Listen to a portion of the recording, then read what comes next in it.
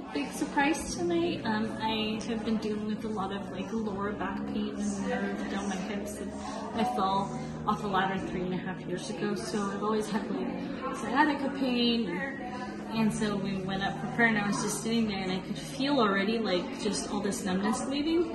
And then when she hugged me and I started laughing, I fell. And when I fell on my side, it was almost exactly the way that I fell when I fell off the ladder. I fell on the same side.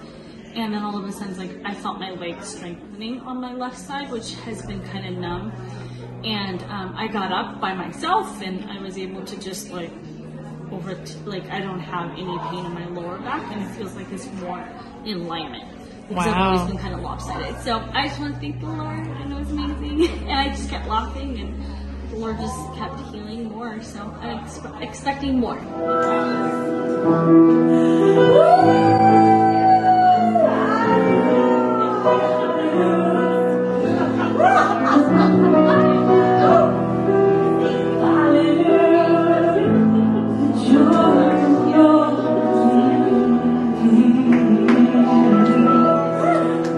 Which is our strength. Strengthening us right now.